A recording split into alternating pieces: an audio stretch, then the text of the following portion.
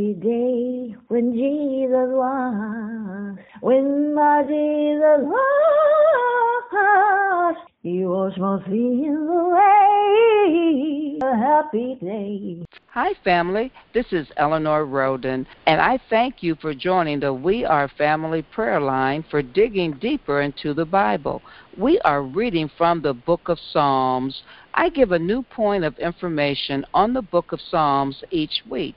This week's new point is the Psalms are divided into 5 books by the translators of the Bible, which combines the large number of Psalms into groups, starting with Psalm 3. Psalms 1 and 2 aren't placed in Book 1 of the Psalms because they are not related to David. All the other Psalms in Book 1, which are 3 through 41, are mainly written by David. And tonight we will be blessed by James Street, who will be reading Psalm 121, found in Book 5 of Psalms.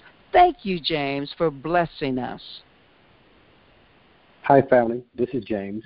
I'm reading this week's Wednesday Bible passage from the King James Version, if you would like to follow along with me.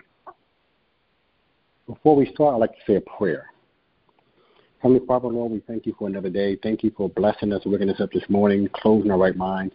Thank you, God, for giving us the mind and the spirit to hunger after you, oh God. Thank you for the word that we're about to receive. We ask you to open up the hearts and minds of your people that they be able to receive what you have for us today. Actually, blessing today in the name of the Father, the Son. In Jesus' name we pray. Amen. Amen. Psalm 21 from the King James Version. Verse 1. I will lift up my eyes into the hills, from whence cometh my help. My help cometh from the Lord, which made heaven and earth. He would not suffer my feet to be moved. He that keepeth thee will not slumber. Behold, he that keepeth Israel shall neither slumber nor sleep. The Lord is thy keeper. The Lord is thy shade upon thy right hand. The sun shall not smite thee by day, nor the moon by night. The Lord shall preserve thee from all evil. He shall preserve thy soul. The Lord shall preserve thou going out and thou coming in from this time forth and even forevermore. May God bless me with his word.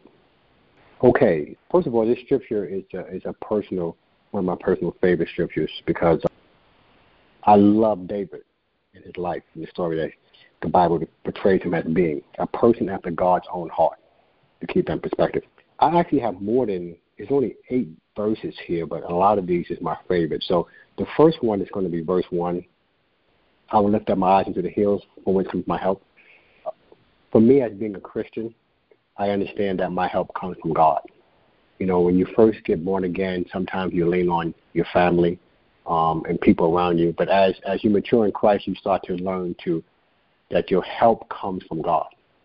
So that's one of the most important things. And when you're talking to somebody about experiencing who God is, that the most important thing is that we try to emphasize is that Jesus Christ is our personal Savior. So my help comes from God. That's one of the ones I want to point out. Verse 4. Behold, he that keepeth Israel shall neither slumber nor sleep. One reason why I point that out, because not only David is talking about himself, but he's talking about the state of Israel.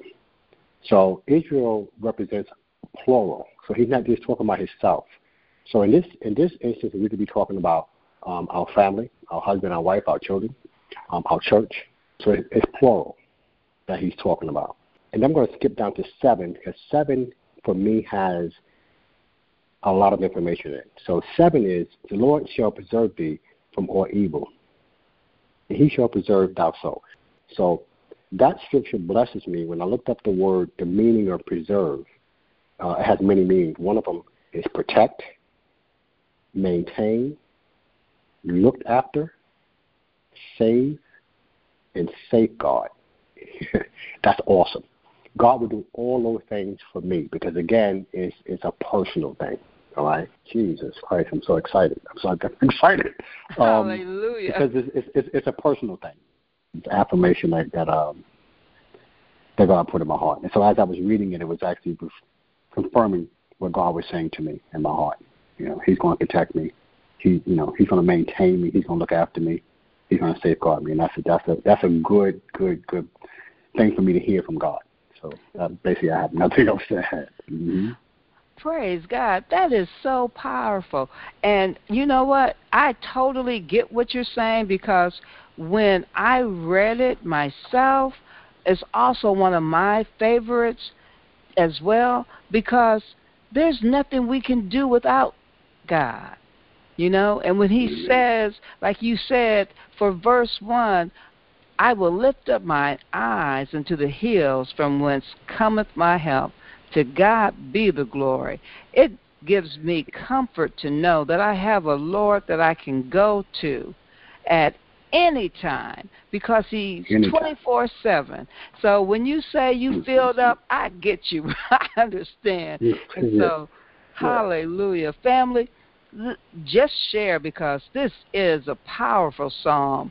And I love the way that the Lord is really encouraging us through one another, because it is a personal experience, and we can be encouraged by hearing it from one another. Hearing it from the words of David is awesome, but when you hear it from people right now, that says, it just proves God's word is the same yesterday, today, and forevermore.